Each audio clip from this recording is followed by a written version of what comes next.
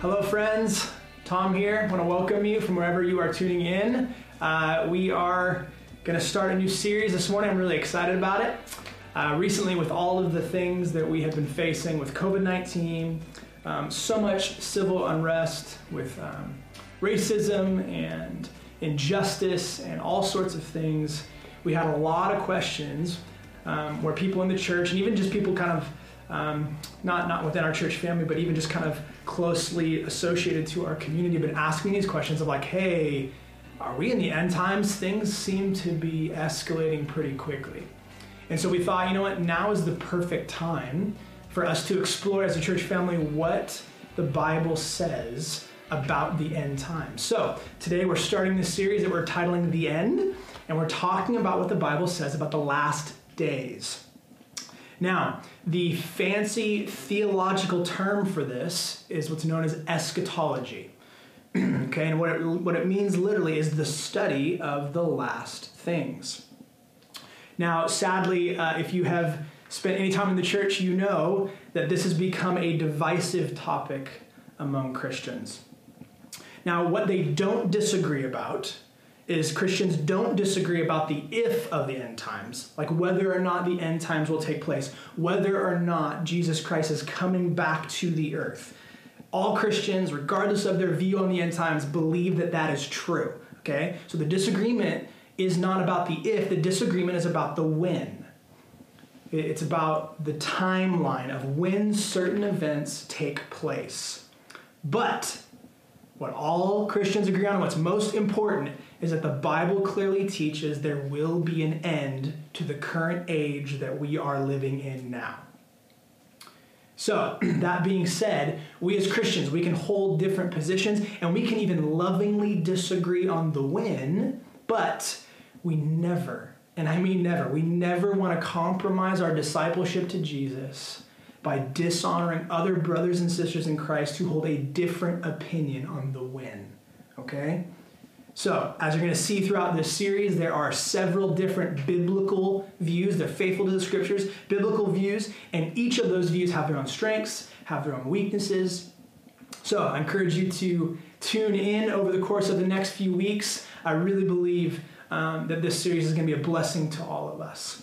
So for today, week 1, message 1, what I'm going to do is I'm going to kind of approach this subject from 30,000 feet, okay? And I'm going to do that in order to set up the framework for this series. So the goal for today is going to be to answer 2 questions, okay? The first question is this: what are the end times? And the second question is, why does it matter? So, that being said, before we jump into the scriptures, I think it's going to be important. I want to touch base on at least 9 things that we refer to when we use this word eschatology. Again, the study of the last things. Okay? So if eschatology was a meal, these 9 things would be the ingredients to that meal. Again, eschatology, the study of the last things. What are these things? Those are the ingredients. Okay, the first one is this. The first one is death. First ingredient, the first thing in eschatology is death. Because of the presence of sin in our world, we all know this, death awaits everyone. Okay, no one is off limits. The second thing is the second coming of Jesus Christ. Okay, this is something that the church longs for and desires.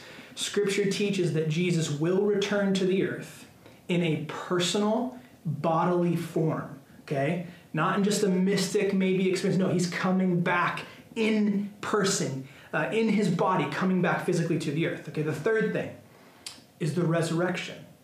Now, when we talk about resurrection, we're not here, in this case, we're not talking about Jesus' resurrection, okay? We're talking about every person who has died, both Christians and non-Christians, that these people will experience a bodily resurrection. Okay, so in other words, all people will come back to life.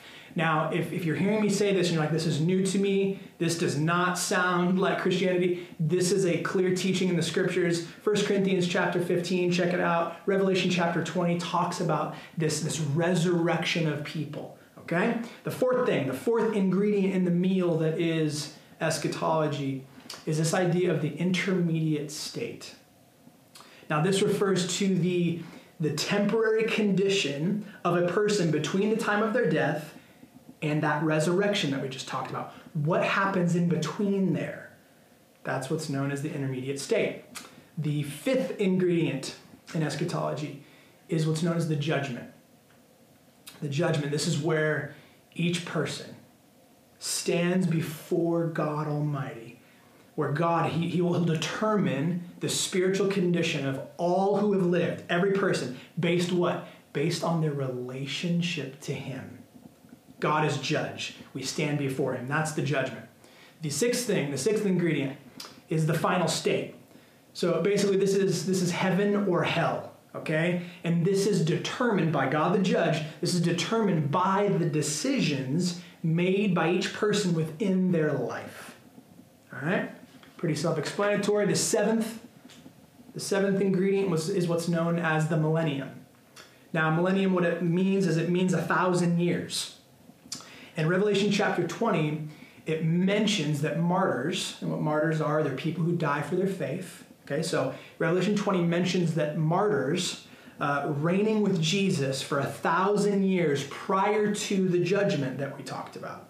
Okay, now you need to know there are some Christians who believe in a literal 1,000 years, and others who believe that 1,000 years is metaphorical or symbolic. Okay, we'll talk more about that next week. Now, the eighth ingredient is what's known as the Great Tribulation. And this refers to a period of intense suffering that comes upon the earth. Okay? Again, disagreement here. Some Christians believe that this is a 7-year period that corresponds to a prophecy that's found in Daniel chapter 9. Again, we'll get more into that later. And the ninth and final ingredient that I just want to make sure that you are aware of when we talk about the meal that is eschatology is what's known as the rapture. Okay? And the rapture, simply put, it refers to God taking the church out of the world instantaneously. Okay? These are the ingredients of the meal that is eschatology. Okay? The study of the last things. So, when someone asks you now, hey, like, what are the end times? What is the Bible? What's the biblical perspective on the end times? Now you know what the ingredients are. Okay? So, let's jump into the scriptures. We're going to be in Matthew chapter 4, but before we jump in, I just want to take a moment and pray. Pray for me, pray for you. So wherever you're tuning in, wherever you're watching, I'm going to ask you to join me, okay? Let's pray. Holy Spirit, I just want to welcome you and invite you into this moment, to people that are tuning in, to myself, and ask you to guide our time.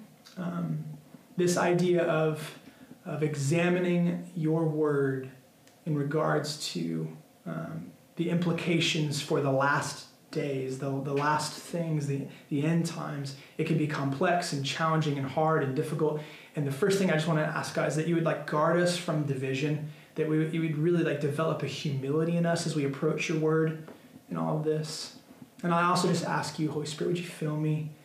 Would you empower me to love and serve my brothers and my sisters, the precious people on the other end of this video. Our desire, all of us, our desire is to honor you, Jesus, to celebrate you. We want to learn more about you and what that means for us. So would you help us? I love you, Jesus. Be with us now, please. Amen. Okay, so we're going to be in Matthew chapter 24 today. We're going to go through a hefty amount of scripture, so kind of buckle up here. What we're going to go through is a portion of what's known as the Olivet Discourse. And this takes place during the last week of Jesus' life. Okay? So, Matthew chapter 24, starting in verse 1. Here we go. It says this. As Jesus left and was going out of the temple, his disciples came up and called his attention to its buildings.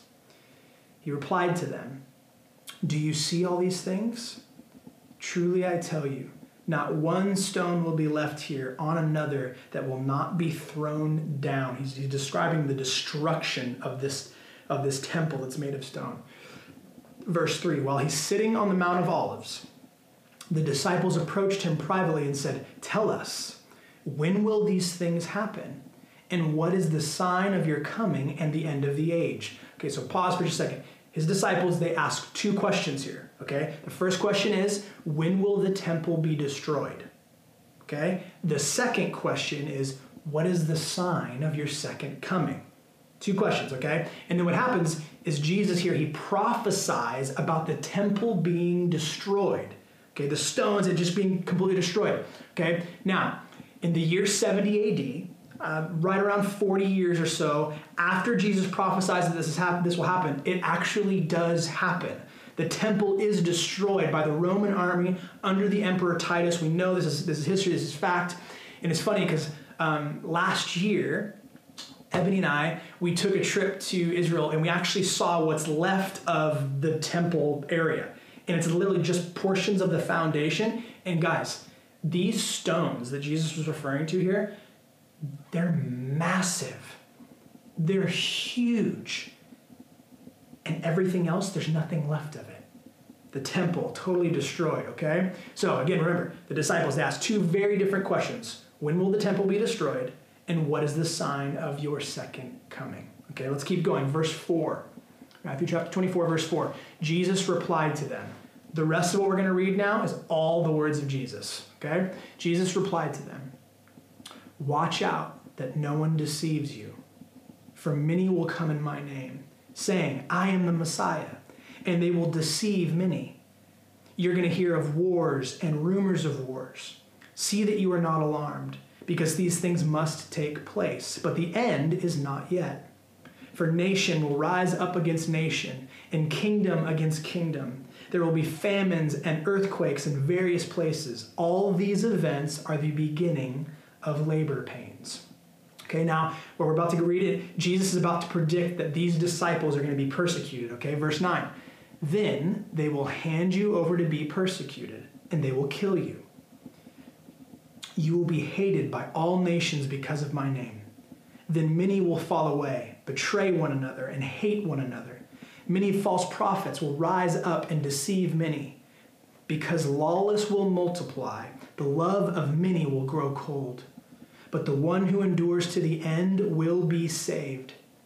This good news of the kingdom will be proclaimed in all the world as a testimony to all nations, and then the end will come. And now Jesus is going to describe what we talked about, the Great Tribulation. He's going to describe it starting here in verse 15. He says this, so when you see the abomination of desolation, okay, we're going to cover a little bit more of this throughout the series.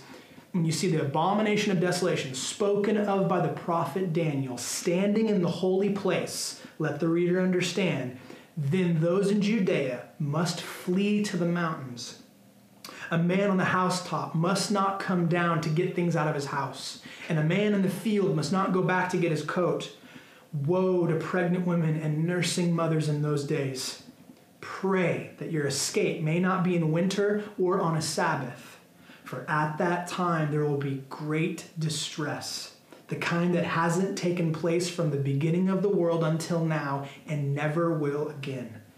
Unless those days were cut short, no one would be saved. But those days will be cut short because of the elect. The elect is just Christians, okay? Really quickly, where it says that unless those days were cut short, no one would be saved, when it says, talk about being saved there, it's not referencing like eternal salvation, right? So when Christians say like, oh, God saved me, I'm saved. That's not really what it's talking about. It's not referencing eternal salvation. What Jesus is doing here is he's describing this intense persecution against Christians. And what he's basically saying is that persecution, it will not result in every Christian being killed. Okay, let's keep going. Verse 23. Again, the words of Jesus. If anyone tells you then, see, here's the Messiah, or over here, do not believe it.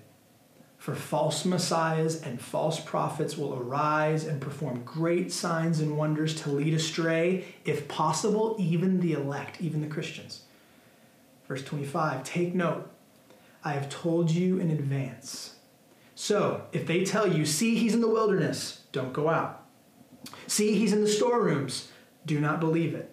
For as the lightning comes from the east and flashes as far as the west, so will be the coming of the Son of Man. Wherever the carcass is, the vultures will gather. Okay, really quick. This is where there's debate among Christians. Okay, healthy, productive debate among Christians. Did this intense persecution and suffering, the tribulation, did this intense persecution and suffering, did it already take place during the period surrounding the destruction of the temple in 70 AD, or is Jesus telling his disciples about something that a future generation will endure? Okay, that's the debate, not the if, the when, the timeline. Okay, and now remember, this is what's known as the Great Tribulation. Really quickly, there are three kind of viewpoints when it comes to this idea of the Great Tribulation. Okay, pre, mid, and post.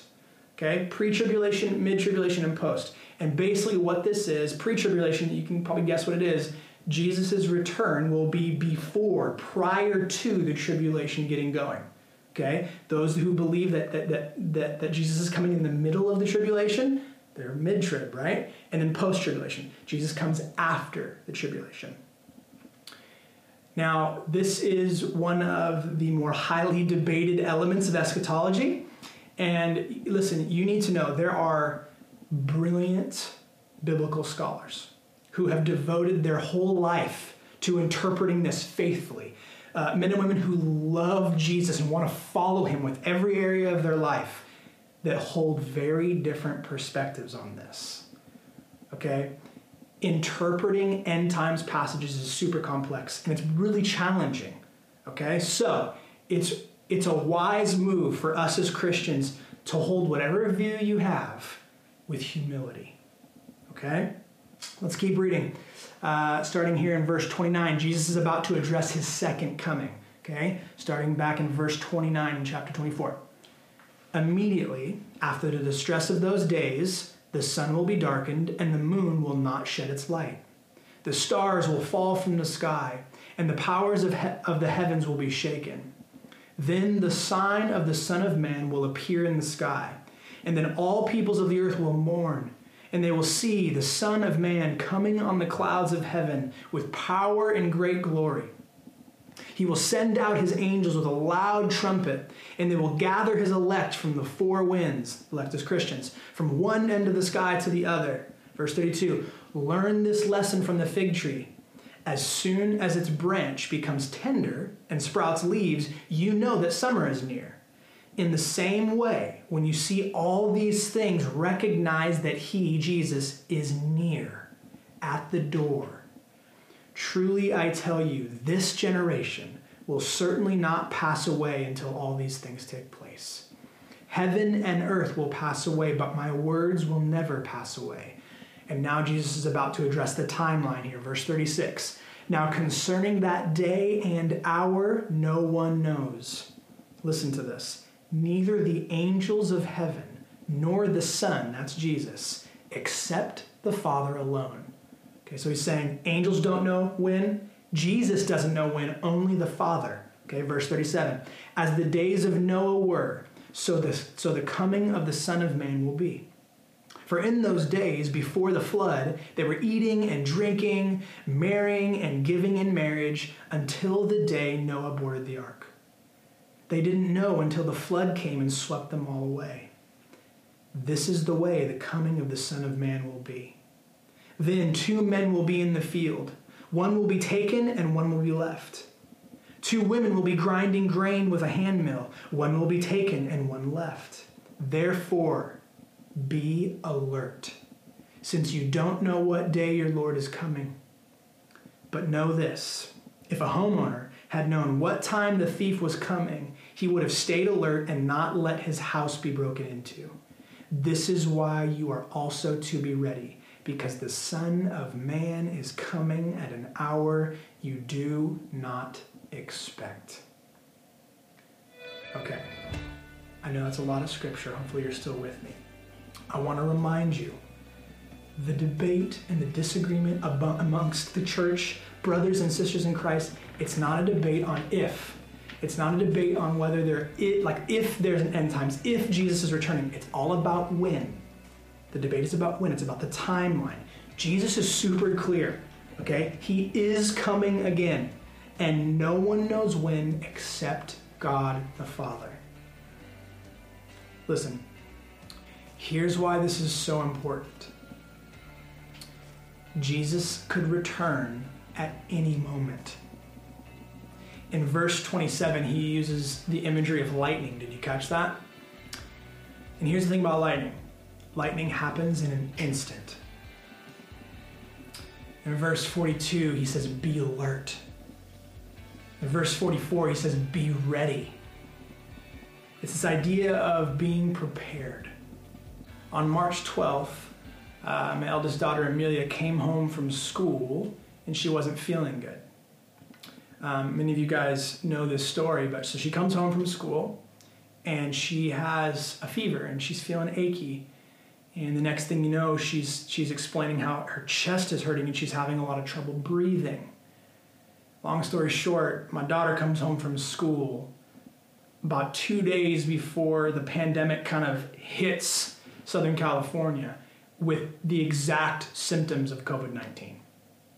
Okay, so we put my daughter in her room, and we are deep cleaning the house, and we are trying to care for her responsibly without trying to transmit it to the rest of the family. And it was crazy. A couple days later, they closed down schools. The next thing you know, most of the country is now quarantined and in lockdown, and businesses are closed. And like I said, schools are closed. There's like this black market that's emerging for hand sanitizer and toilet paper. You guys remember the aisles in the grocery stores are kind of empty. It was just this like, whoa, what just happened? Things escalated super quickly.